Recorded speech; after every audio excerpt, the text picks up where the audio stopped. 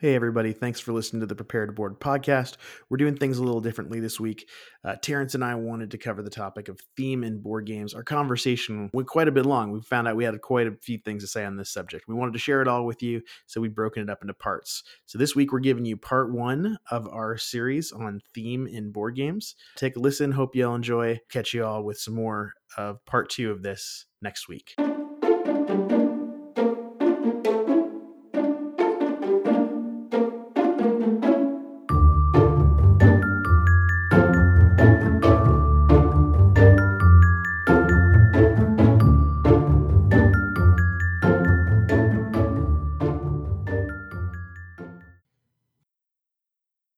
Hey, everybody, this is Keith Miller. Welcome to another Prepare to Board podcast. Today, I'm joined by Terence Li, and we're going to be talking about themes in games. Terence, he's been on the podcast once before. He's a longtime friend of mine. We've gotten to play a lot of games together, and we both love games with big themes.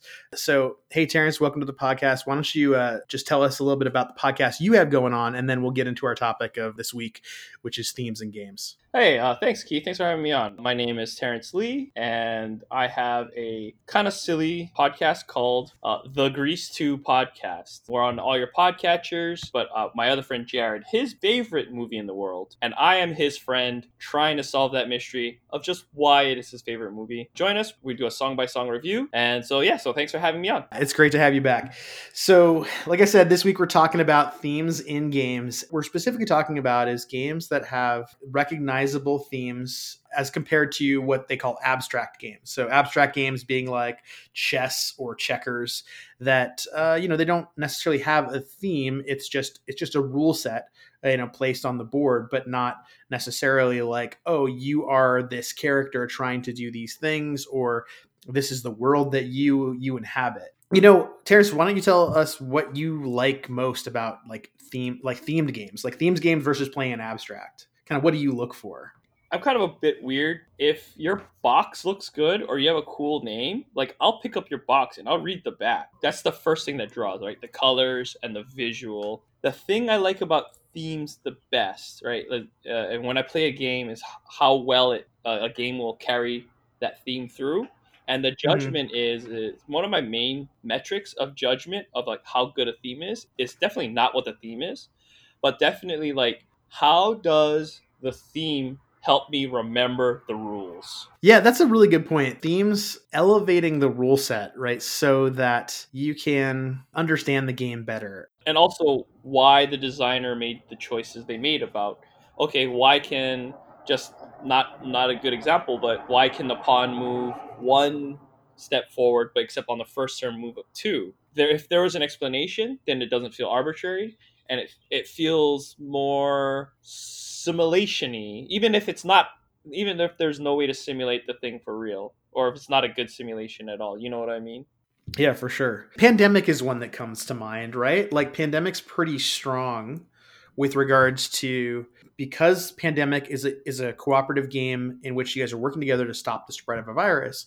It becomes pretty easy to remember, at least the part of the spread of the virus. Now, the rule sets of the game is pretty simple overall, but the idea that you go to place another cube in a city and that means the virus is spreading, and the idea that when you go to place a fourth cube, when there's three cubes already and you go to place a fourth cube, it outbreaks. I think that's a pretty straightforward idea that's really easy for everyone to understand. Be like, okay, three is bad. Three is bad. Four is exploding. Yeah, exactly. And it goes along really tightly with the theme of the game. Now, you could play a game of like Pandemic with a different theme on it, but the theme fits so well that it makes it obvious like what you're supposed to be doing. And of course, the roles you play. So you're playing Pandemic for the first time and you're given the role of the medic.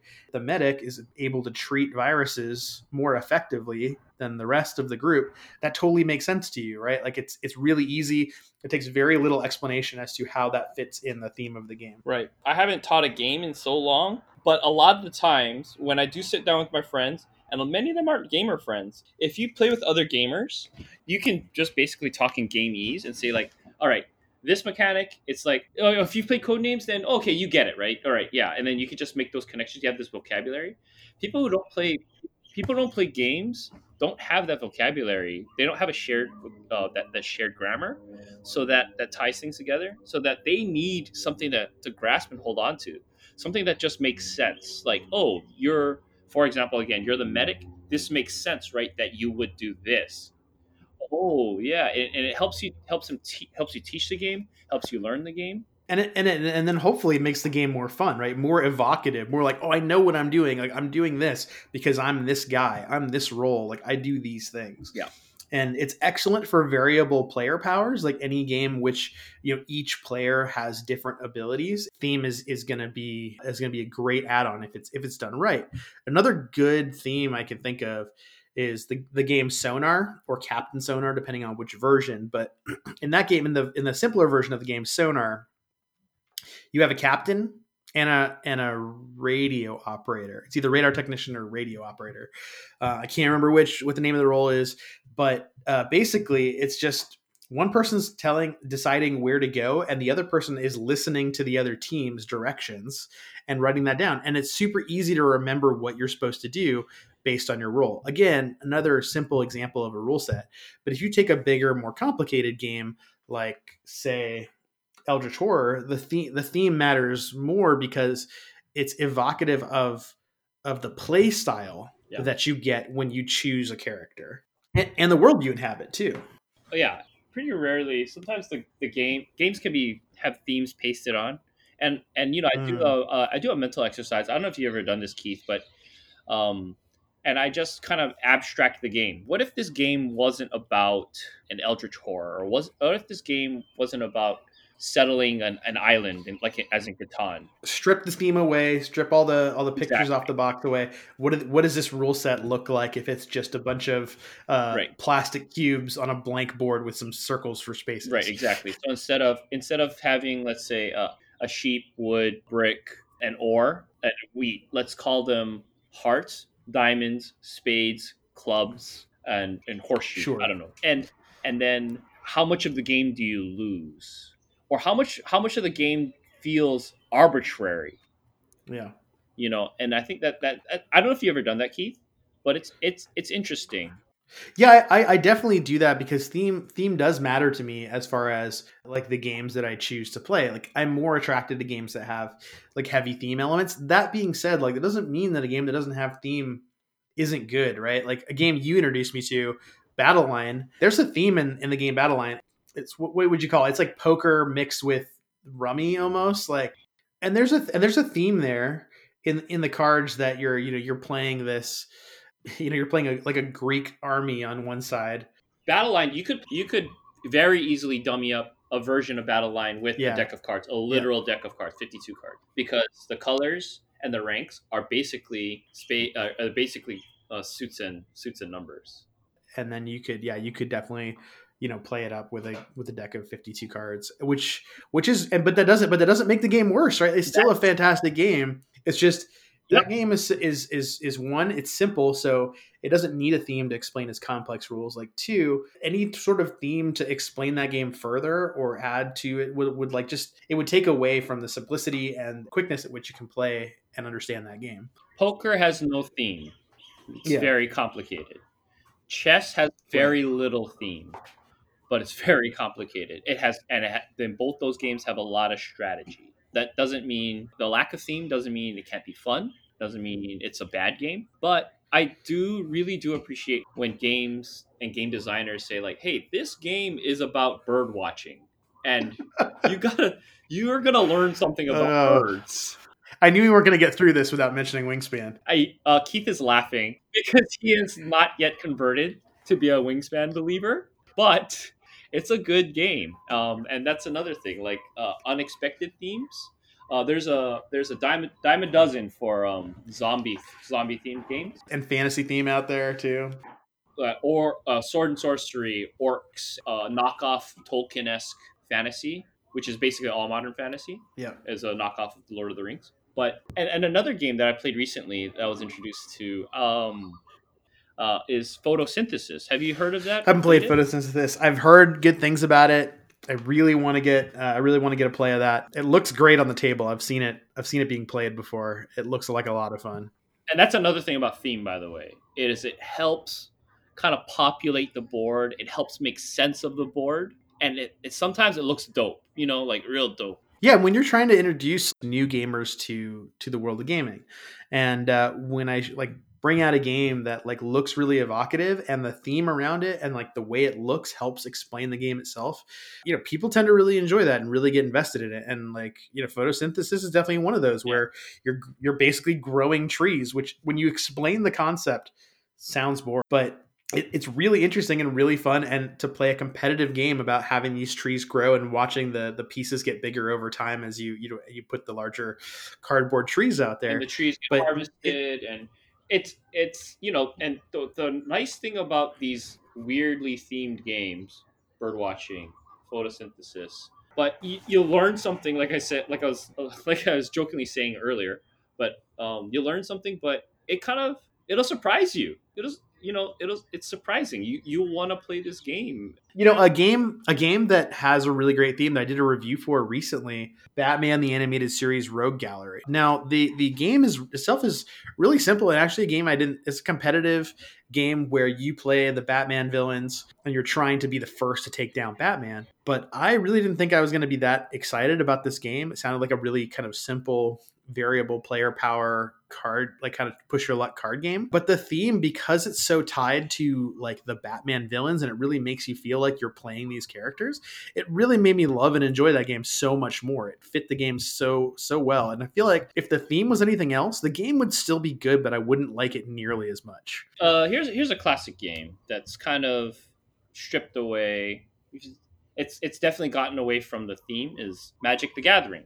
I would argue Hmm. that Magic the Gathering as a card game is kind of has strayed very far from its roots as a Tolkien-esque sword and sorcery thing, and a lot of the players, they don't think about the realms and they don't think about that kind of stuff. To be 100% truthful, there are players who do.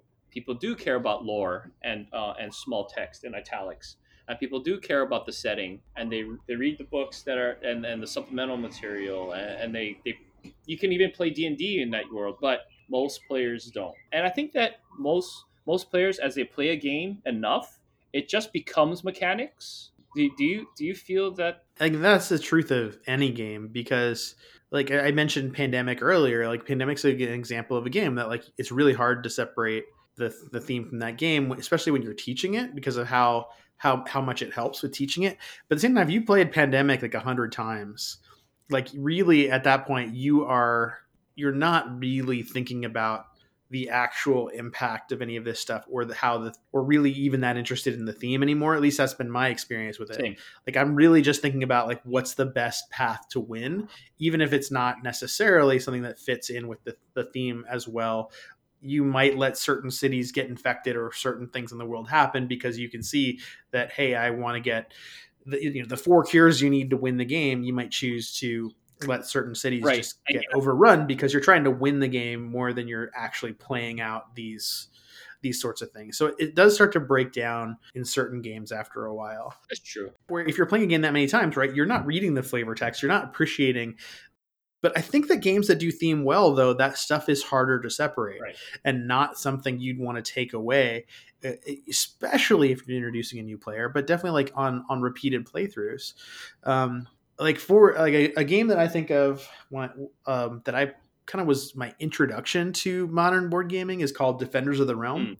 Mm. Defenders of the Realm is very much like Pandemic. It takes some of the same concepts and makes a bigger game out of it, and it has some more push your luck and some randomized elements to it as well. But it has like all these. It's a generic fantasy theme pasted on this game. It's got dragons and orcs and demons and skeleton armies. There's a warrior and the rogue. So very much generic fantasy elements, but they have like all these flavor texts like on the back of each general's cards.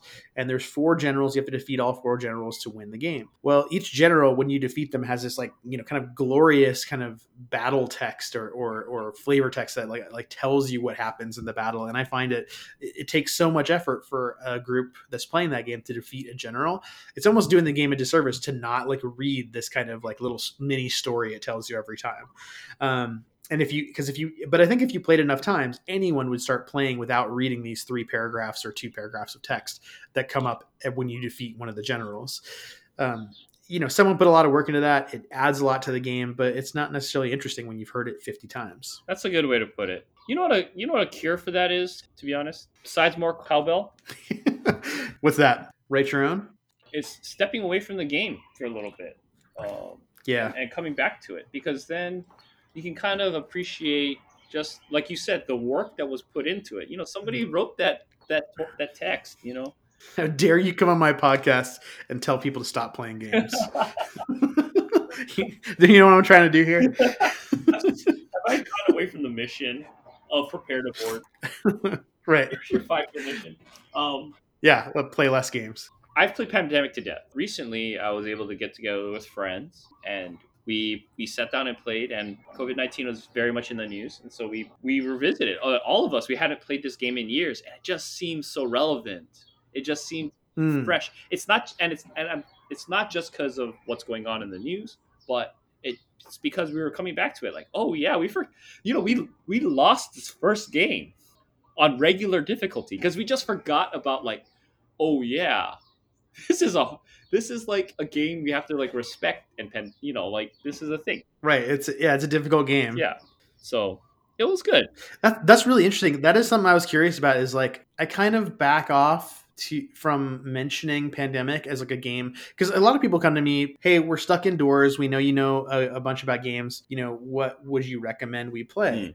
I always think of Pandemic as like a good family game, but like that the theme might be too much for people, right? But it also might empower them, Keith. Right. Yeah, exactly. So like it makes me want, like, it's interesting you telling that story about your friends, like, and being into the game despite its theme, because I would just think some people might be like, I don't want to hear any more about this virus. Sure. Like, we're all living it, like, why would I want to play a game that deals with that? But at the same time, like, it's such a great game, and yeah, it could definitely feel very empowering. There was definitely a cathartic element. I'm gonna 110%. So yeah, nice. Your mileage may vary, but it was good for us. That's a wrap for part 1 on this series of theme in board games. Check us out next week, where we'll have part 2 of this continued conversation between myself and Terence. Thank you all for listening. Subscribe to our podcast. Check us out on Instagram, Facebook, Twitter, and we'll see you all next week.